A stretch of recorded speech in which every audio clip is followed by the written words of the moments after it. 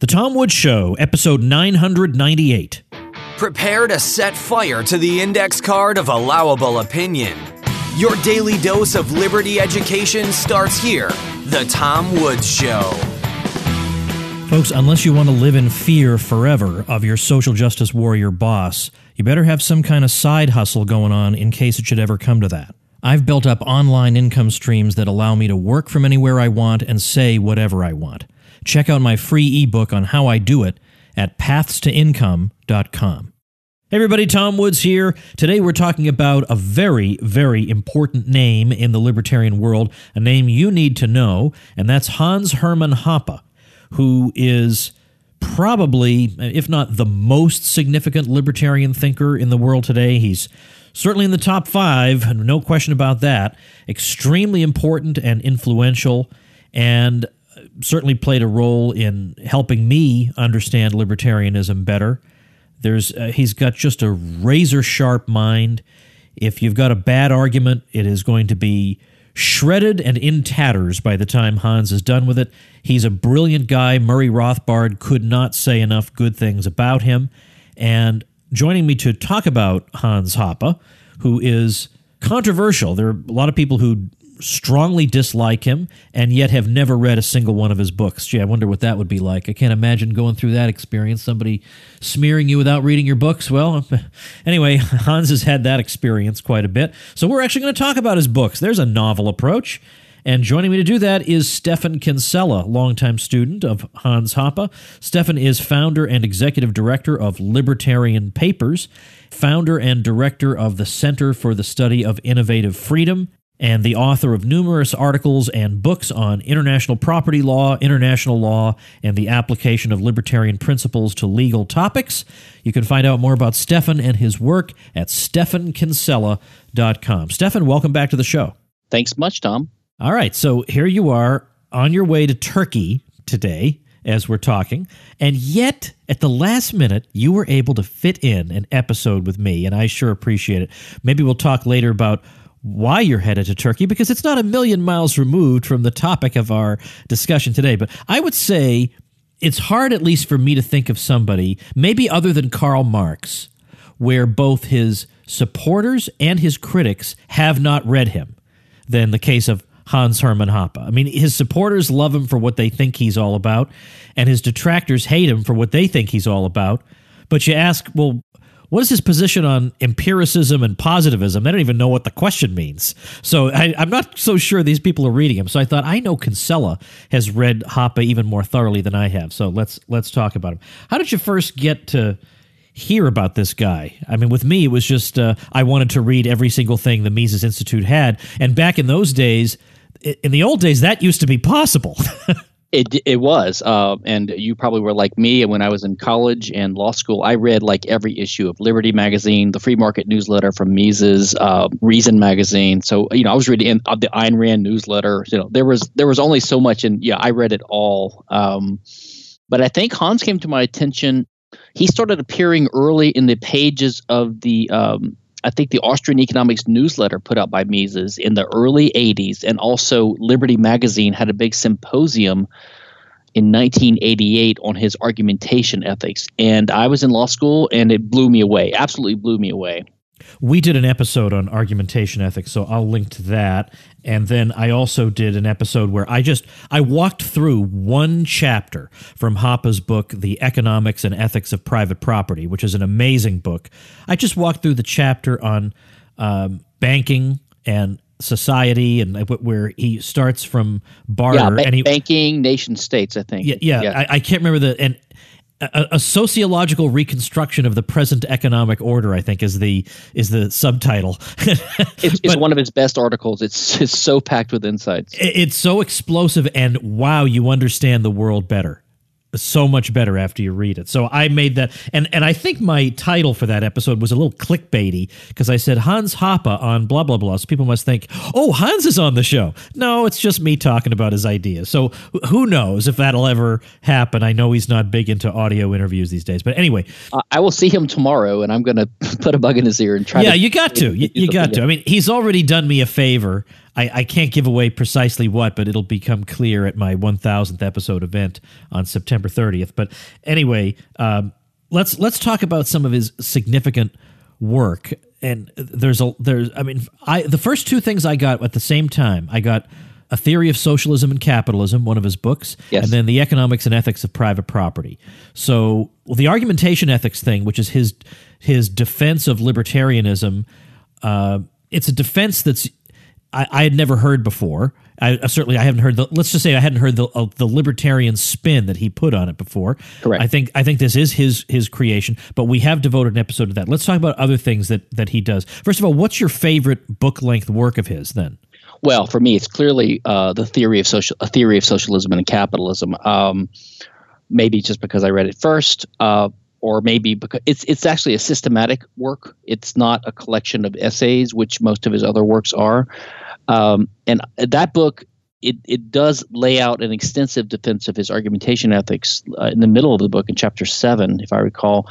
But the first two chapters 1 and 2, do a really good job of laying out the kind of foundational ideas for property theory, which he uses in his economic reasoning and his libertarian reasoning elsewhere. So just chapters 1 and 2, which are very short, are just packed full of really concise definitions, like the way he defines aggression, contract, property, socialism, capitalism, is extremely helpful and much more clear than the way a lot of other writers use it, which is more of a loosey-goosey kind of way. So the one I reviewed was so I encountered that book in 88 or so, 89 when it came out, when I was in law school, when I read about the other stuff. And then he released the Economics and Ethics of Private Property, which you just mentioned, which is the one after that, which is also fantastic. It's a collection of essays which are related in two different parts, philosophy and economics. And I did a lengthy book review essay of that book for a law review, and I sent it to Hans in 94, and I didn't know him at the time, and he sent me a warm letter back. And so I met him for the first time, along with Lew Rockwell and David Gordon and Rothbard, actually, in 1994 in November at the John Randolph Club meeting in D.C. Yeah, then you and I must have been there at this, because I was there too. Yeah, that's the first thing I'd ever done with any of them, and the Rothbard, of course, died in January, like 2-3 months later. So I was lucky to meet him there. But so Hans and I became, and so then Hans became the editor of the JLS and a co-editor of the QJAE, the Journal of Libertarian Studies, and the Quarterly Journal of Austrian Economics after Rothbard's death.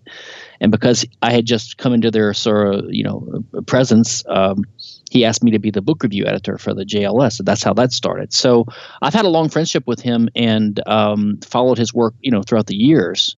There's an article that Rothbard wrote about Hans where he's going after some of Hans's opponents, and he's saying, maybe the problem people have with Hans, although they'd never say it, is that he's so relentlessly logical, and he is so careful and devastating in his demolition of bad ideas that it's hard to take. And Rothbard sums it up by saying, well, shape up, guys.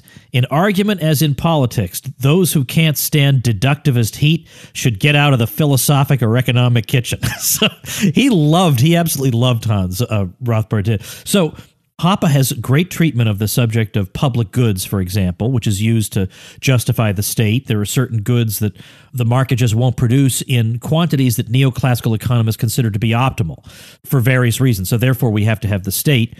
And Hans will have none of that, but more than just public goods, his point is an extension of Rothbard's, that he comes to reject the state altogether, because he says the same arguments you make about why we need certain state programs are the arguments that socialists make for why we need further state programs. So if one group of arguments is bad, the other group of arguments must likewise be bad. There's no analytical reason that these particular goods are any different from those. So in other words, that's where the public goods argument ultimately winds you up. Our side of the public goods thing, that these things are this is an analytical mess. This whole public goods thing, you can't analytically distinguish these different sorts of goods. So therefore, there's no class of goods that must be supplied by the state. So we don't need the state. Over and above the moral problems with the state, we just don't need it.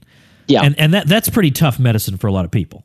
Yeah, and that's a chapter, if I recall, in his 94 Economics and Ethics of Private Property. He demolishes the public goods approach, and he has another good one on antitrust theory. But if you notice what he does there, he relies really heavily on praxeology, on Mises's method of economics, right? So he always does this. As I think I noted in one of my afterwards or forwards, more than anyone else I know, Hoppe really, he doesn't just give lip service to praxeology like some so-called Austrian thinkers do. Like, they never use it in their reasoning. Hans uses it consistently all the time. He really relies upon it and extends it. So I think, just for example, he noticed that the Austrian notion that all goods are subjective, right? There's a subjective quality to them, means that no good is ever perfectly public or private. And I think he's got a similar point about other types of goods. It depends upon how the user perceives these goods, right? Just like something is not purely a capital good or a consumer good, it depends upon how a human actor perceives it subjectively. So there's no binary external objective classification of these goods, which is partly his point, right? You can't objectively say something is objectively a public good and then build some political theory on it. Now, getting back to that earlier book, A Theory of Socialism and Capitalism, with a book title like that, with no subtitle, which is very rare in academic publishing, right? Usually a 3-paragraph subtitle. It's just A Theory of Socialism and Capitalism. What is the Hoppian theory of socialism and capitalism? Yes. And I think there actually might be a subtitle, Tom. I think it's Economics, Politics, and Ethics. Oh, you're right. Darn it. Okay. But it's hardly ever used. Oh, okay, well, fair. But I think, does Economics and Ethics of Private Property have a subtitle? I thought he had at least one with no subtitle. It may. All right, it doesn't matter. His merits stand on their own, regardless of this question. Well, his monograph on the nature of Austrian methodology, I'm getting the title wrong, I think has no subtitle, but and the Great Fiction, which is his third series of essays. Now, and by the way, I'll get into TSC, but he did have a couple of other works published in German earlier, which have still never been translated into English, which is a frustration for me because I can't read German. So I'm hoping someday some Hoppian German-English Hoppian speaker will translate some of those earlier works. Hint, hint, all you listeners out there. Hint, hint. All right, so go ahead. But so his theory of socialism and capital, first he gets to like what I call essentialist definitions. And I've heard some people criticize Hans for his definition of socialism because what he says is the essence of socialism is really just the institutionalized aggression with private property rights. It's not simply the centralized control. But again, there's no hard and fast definition or objective difference between capital and other goods. This is an economic classification. So his point is, yes, we can define socialism as a centralized control of the means of production, but the essence of it is any institutionalized interference with private property claims. And then he defines private property claims as those that arise from the kind of the classical libertarian bases, like original appropriation or homesteading, a la Locke, and then contractual transfer, basically. So his theory is that anytime you have a state, you have a degree of socialism, and anytime you have socialism, you have injustice and inefficiency. What is really illuminating is after his first two chapters in A Theory of Socialism and Capitalism, where he sets out the basic categories and concepts he's going to use, chapters, I think, 3, 4, 5, and maybe 6, they analyze different types of socialism. So he criticizes socialism Russian style, which we would call communism. He criticizes the socialism of conservatism. Okay, so he's anti-conservative or fascism, you could say. He criticizes the socialism of social engineering, okay, and things like that. So he breaks different types of socialism down into different classifications, but finds common things to criticize about all of them. And that's what's so interesting about this. And of course, he also has a chapter in Democracy, the God That Failed, where he talks about libertarianism and conservatism. And he does not have much patience with conservatives who make the argument that, well, we do, after all, need a welfare state. He says, no, the welfare state undermines all the things you conservatives claim to support.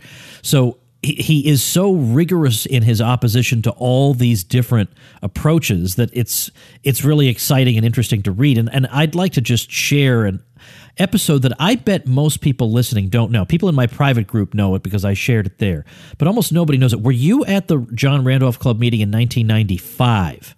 No, I just went to the first one. Okay, but do you know what happened in that year?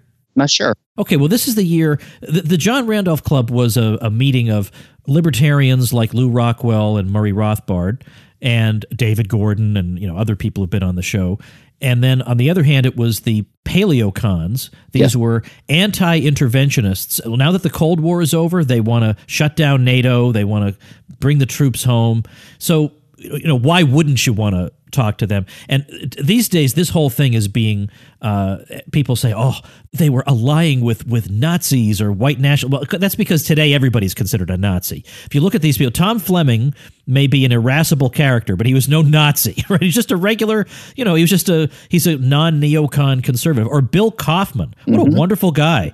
What a thrill to get to meet Bill Kaufman. There's nothing wrong with him. Why would you not want to talk to conservatives who want to abolish, or to slash the warfare state? Well, anyway, after Rothbard died, Rothbard and Tom Fleming, I think, were the two personalities, one from each camp, that were really holding that thing together.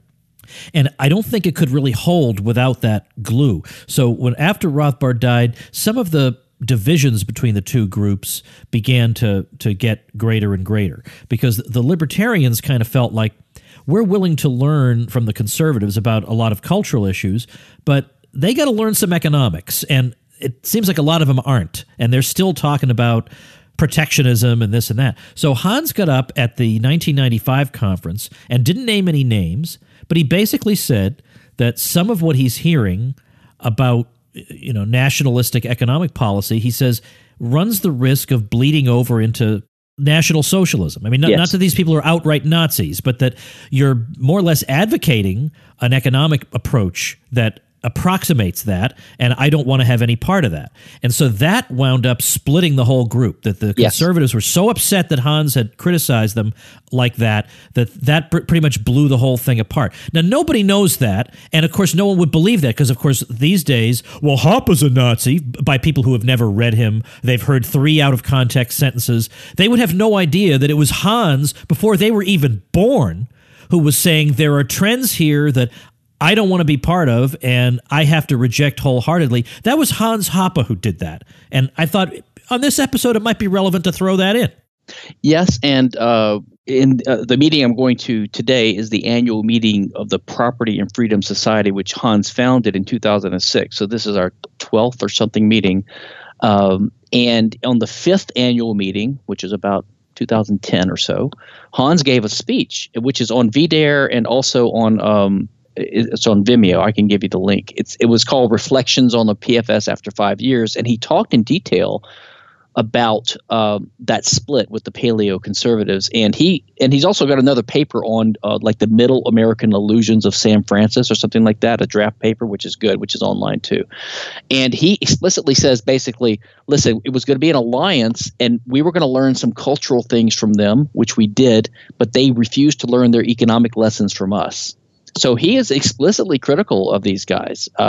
Yeah. And his talk, by the way, on Sunday, I believe, is going to be on the alt-right. So I'm interested to see what he has to say about them. Yeah, I will be too. And I mean, his criticisms from 1995 are, the same sorts of things. I would say much more. I would be much tougher with these people. And let me also mention that it's just part of this whole history. Hans turned 60 years old in 2009, and so Guido Holzmann, and I became friends going to our first Mises conference together, and we were both going there to study under Hans, basically, me for legal and political theory and Guido for economics, and we stayed good friends over the years. And we decided to do a Festschrift for Hans, which is like, a collection of articles in memory of a notable thinker. And we published it right before his birthday I think you were at the ceremony, Tom, if not. I was. I've got a great picture where I'm standing like right behind Hans while he's grinning from ear to ear because you guys had successfully managed to keep this project a secret from him. We did. He thought it was a birthday thing or something. But if you look at the volume, the array of scholars in there is just incredible. It's all over the world. Guido and I, we split the project up, and we sort of humorously said, well, Kinsella, you take America and Guido the German will take the rest of the world. Because it was about half and half that way, because most of the scholars are concentrated here. So it was funny that we split it up, the globe up between us that way. But it's a beautiful book and beautiful sentiments from there. There's Bob Higgs and Lou and scholars from Pascal Salon and scholars from all over the world. And it just shows the depth of his influence. And you did mention earlier that some people haven't read Hans, they criticize him. I think part of the reason for that is because he became more popular with the publication of his Democracy book, which followed his first 2 or 3 more scholarly, more philosophical works. And he became popular by a lot of people because of that, because of his theories about monarchy and democracy and immigration and things like that. And I don't know if a lot of those people have gone back and read the earlier, more foundational work. Right. Now, even the Democracy book, though, is for a popular style book. It's about as scholarly a popular book as you're ever going to see. But Absolutely. You're right. It is on that level. And it's published by a press, I think it was Transaction, that more or less catered to the public. But you're right. Those A Theory of Socialism and Capitalism and The Economics and Ethics of Private Property. Beautiful thing about these books today is that they can be read for free. So yes. I'll actually link to the free versions that you can read online over at tomwoods.com/998. The Democracy book you're going to have to buy. I'll link to that. I think there is a link to a version online, but it's not exactly legit. Yeah, I don't know if I want to do that. But then also we were mentioning he has a short. It's an essay in booklet form called Economic Science and the Austrian Method. This thing is beautiful, from 1995. Absolutely beautiful. So I'll link to that. I'll link to the Festschrift. There's a lot of material people can read. So let's get to the key question. Where do they jump in? What's the first one? Is it Theory of Socialism and Capitalism? Honestly, I would start with the Theory of Socialism and Capitalism. I mean, basically, chronological order is good. Read that one, and then read the Economics and Ethics of Private Property. Okay, and then what I had noticed over the years was there were several of his best articles that had never been put into a book, and most of those are included now in The Great Fiction, which was published by Laissez-Faire a few years later. So that's like a counterpart to the Economics and Ethics of Private Property. But I would say read A Theory of Socialism and Capitalism, and then read that short monograph of his on praxeology and the economic science and the Austrian method, I think is the title. Yeah. And those are all online and free. And they are just, if you're interested at all, like in Ayn Rand's sort of theory of concepts and her criticism of Kant's idealism, and you're interested in realism, and you're also interested in Rothbard and his Aristotelian sort of spin on Mises, and Mises himself, which is a sort of a realistic Kantian take on things, this book is just heaven for you, because it's a blend of all those approaches. It's not Randian, but it would be of interest to Randians. Let's take a few minutes, if we could, to talk about controversy surrounding Hans. I mean, we might as well say something about it. I mean, even though I really do just want to talk about the basics of his books so that people will know where to start, because really you should read the books and not listen to a podcast episode. You should read the books. They're fantastic. But he's attracted a lot of controversy. And the thing is, a couple things here. He doesn't really respond to critics. He responded to critics of argumentation ethics. Yeah. But these days, if some guy calls him a racist or whatever, that is about the last thing in the world he cares about, which makes them crazy because, of course, he's supposed to come begging for forgiveness on his knees and, oh my goodness, I hope you're not upset at me. He could not possibly care any less. And that, I think, more than anything else, drives people crazy because they feel like, wait a minute, we've set the moral standards for this society, and we're the ones who are going to decide who's forgiven and who's in good standing and who isn't, and you don't even care?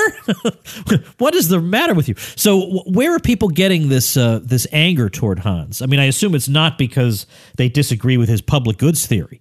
Well, it's weird to me because he's one of the sweetest, gentlest, most sincere, honest, and intelligent I've ever met. Without a doubt. And he has obviously been a hardworking advocate for liberty in Austrian economics for, 40 years now. Since How many foreign language translations are there of his books? You used to keep track of this. Oh, it's almost approaching 30 now, I think. So there have been translations all the time. And I have them on his website, hanshoppe.com, which I help maintain for him. There were a couple of statements he made that were taken out of context.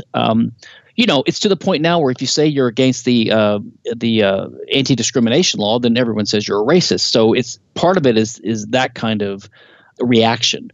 But I think he had said one time in his he was talking about imagining a private society of the future, and he expects there to be a higher role for private morality, private communities, and even maybe something like covenants where people that have they agree on certain values to live together.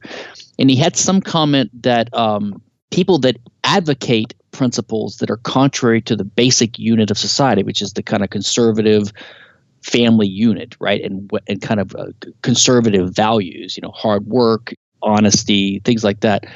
People that advocate for things like communism would be, he said, would be physically removed, but what he meant was people wouldn't want to live near to them, right? And they would use private means to do that. And he also said something like advocates of homosexuality. And I think what he meant there was someone coming in and just vocally criticizing heterosexuality, like saying that everyone should be this way or whatever. So he was talking about advocates, and people took that to mean that he thought homosexuals themselves should be banned, which he's clarified in comments and explained many times. He, of course, doesn't believe that at all.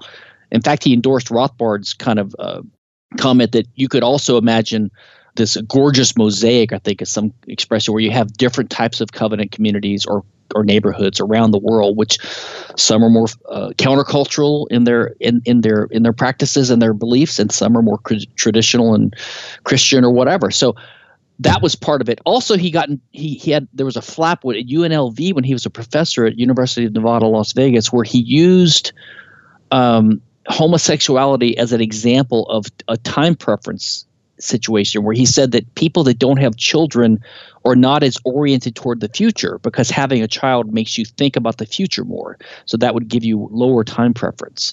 And he said he just observed that a group that tends not to have children as much, like homosexuals, might have lower time preference in that respect. And some student complained, and he got censured, and his career was threatened there. And he got the ACLU to defend him, and he won. So he heroically stood up to these guys. So he's definitely not I advised him at the time too. I would say just take the deal because I'm a lawyer and I'm always looking at probabilities. But he was brave enough to fight it. He wasn't going to go down without a fight. So I admire that about him. Well, I'm going to say something about this whole covenant community thing, because I think there are some libertarians, some anarchist types who I think their vision for what society would look like is not very well fleshed out. They just imagine that we really would be atomized individuals just walking around doing our own thing, and that every place on Earth would be exactly like every other place. Yes. And that's their diverse world where every place looks exactly like every other place. But some people do want to live among themselves, whether it's a Christian community or whatever it is. Yes. They just want to live among themselves. Leave them alone. Yes, they know that that's the biggest sin in the world, is wanting to live with people who are like you. We all get that. We all know we're going to be demonized for saying it, but sometimes that's what you want. Like during the day, I go to work and I see crazy people all day and I love them. But when I go home to relax, I just want my neighbors to be quiet, conservative. I just want quiet. I just want peace. So a covenant community, I was just seeing a Facebook thread where people were just, they were saying, it's just like more little states. These are just like little states, except they're not, because you enter into them voluntarily. But they can't get over the idea that people could voluntarily agree to rules. But in an anarcho-capitalist society, there's no reason to think that I would want to live in a neighborhood where my next-door neighbor could, paint his house hot pink and put all kinds of crazy stuff all over it, whatever. We would come up with rules that we all agree on. And so I think sometimes these anarchists, it's like they're trying to live down to the caricature of anarchists, where you don't believe in any rules. And the sensible ones among us are trying to say we do believe in rules, just not state-enforced rules. Yeah, they're supporting our critics who say that, well, you guys can't tell me what society's going to look like in the future, and you don't believe in any rules. You want chaos, not anarchy. And when some of us try to say, well, here's one possible suggestion about how society might look like, private institutions would take up a lot of the roles that the state has crowded out now and would do a better job of them. It'd be more humane. It would be more responsive to what consumers really want. It would be more diverse. then you have these kind of simple-minded newer anarchists who say, well, if you believe in law, you believe in the state. So they're ceding the ground to the statists because that's what statists believe. They think without the state, there cannot be law and order. And these anarchists that object to the notion of law because they equate it with the state are ceding the ground to our opponents. And moreover, one of the ways you can cope with the public goods problem is precisely by offering some goods on a community basis so that you don't have to somehow figure out, well, how would an individual pay for sewer services or whatever? Well, the sewer service is one of the benefits you get when you join Community A. That solves the problem. Streetlights are one of the benefits that you get in this residential area when you belong to this community, and you pay some dues and that covers it. Or either that there are other ways that you could just provide these things for free. There are a lot of ways you could provide public goods. Yeah. But one of them is, like the analogy that Fred Foldvery gave on the show a long time ago was when you go to a hotel, you don't pay separately for the elevator. Right. You don't pay separately for the lobby. It's all included in what you pay for. And we don't say, oh, the hotel is like a little state because I pay and I get, well, no, the free market is where you pay and you get goods. So communities might be arranged the same way. There's nothing wrong with that. Yeah, and let me say one other thing too before we run out of time. But people sometimes say, well, what's the difference between Hoppe and, say, Rothbard?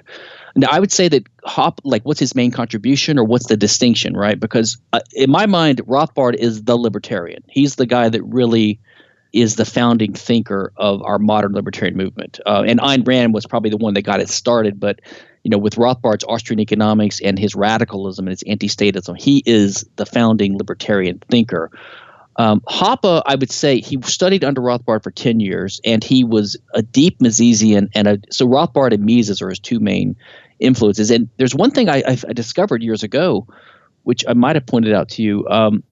Hans was in Germany. He was initially a socialist. He was in the German educational system. He was brilliant, and he started to reject socialism on his own.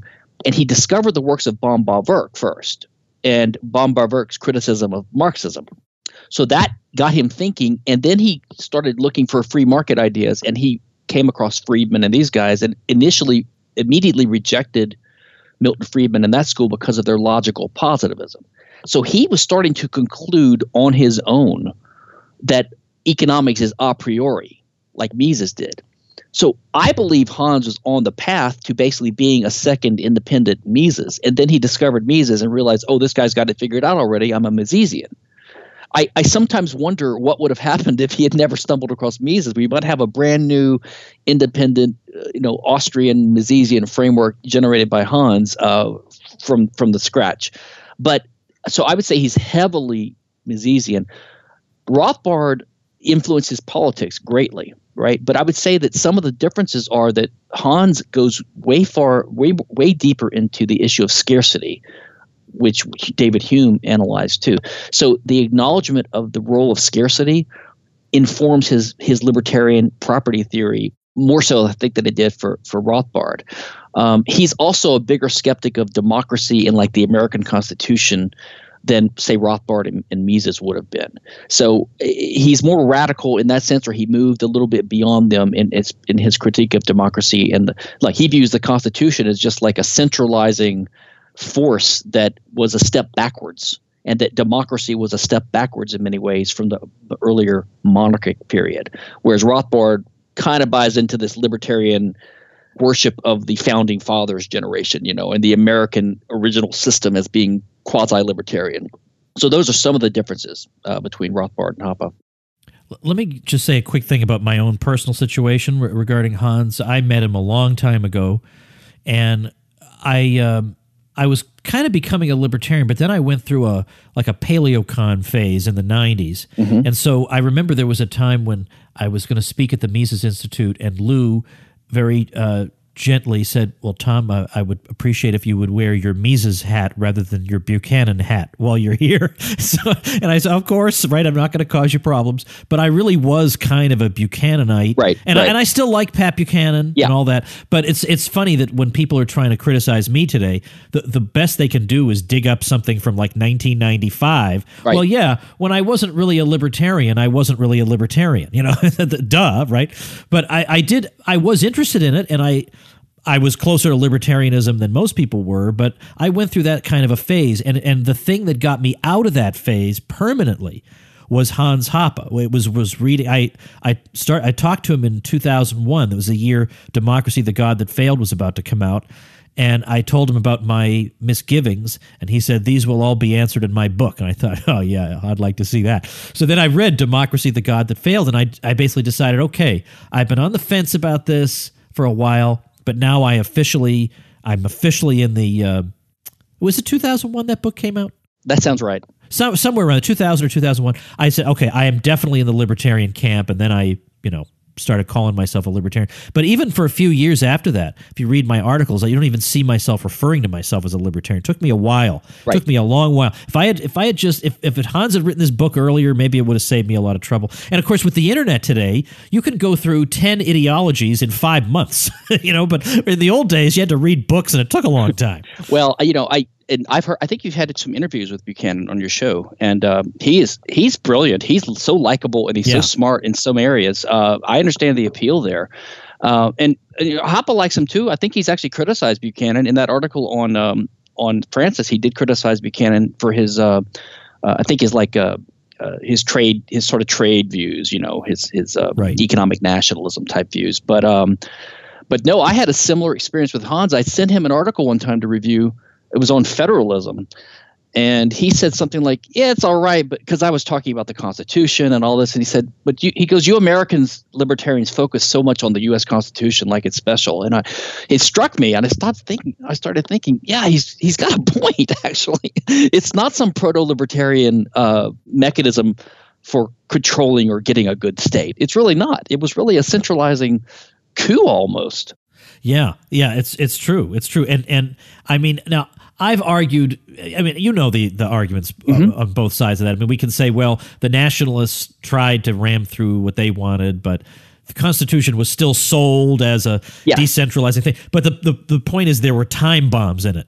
Yes. That over time could be and were, in fact, exploited by people who were, who just wanted power. I used to – I've come a little bit in the Sheldon Richman direction over the years. Really? Okay. He persuaded me that I used to argue the Interstate Commerce Clause was never meant to grant all this great power to the feds and all this, and I don't want it to. So the argument's a little bit convenient, but he persuaded me that a lot of this language is very amorphous, and some of the people that wrote it did have some of these things in mind. John Hasnas has a really great article, The Myth of the Rule of Law, where he talks about how so much of legislative and statutory and constitutional language does not actually have an objective, clear answer. It is subject to the whims of the people that are left to interpret it. Yeah, and so no matter how good your intentions are, when you're drafting a constitution, let's say, although this isn't his main argument, but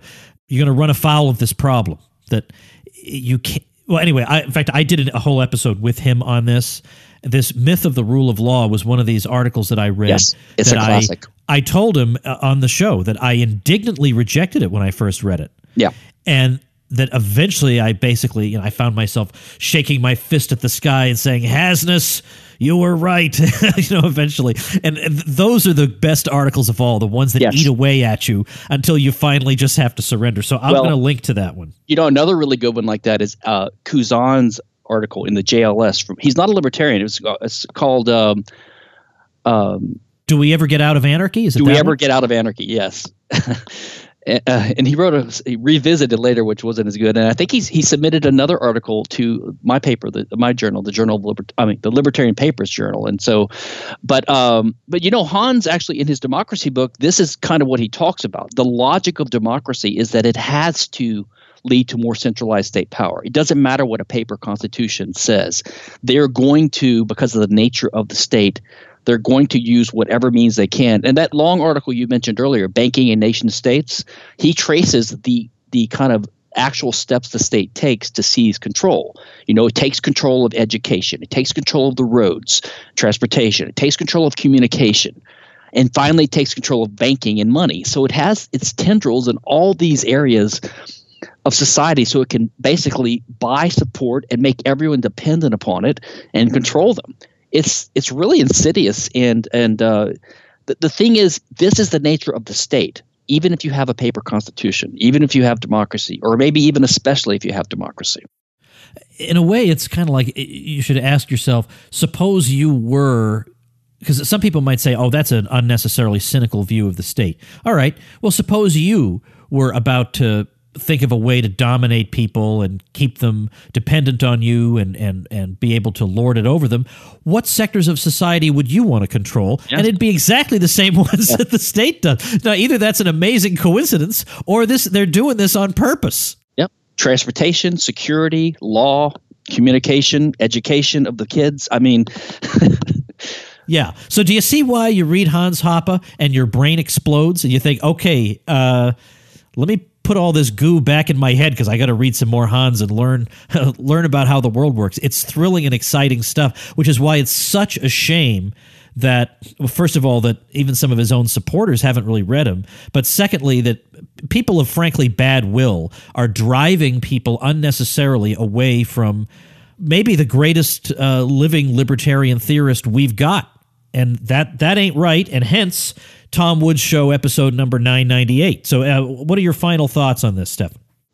Well, you just reminded me of, I think it's Lou Rockwell's chapter in the Festschrift to Hans, that he had some anecdote about how Hans gave a speech and he was just criticizing the expansion of the state and the U.S. Constitution in front of an audience of people that are somewhat friendly towards the Constitution. He said the audience was so silent you could hear a pin drop. I mean, so the power of his ideas, it makes people think. It doesn't matter what his unfair critics say because his work is all online.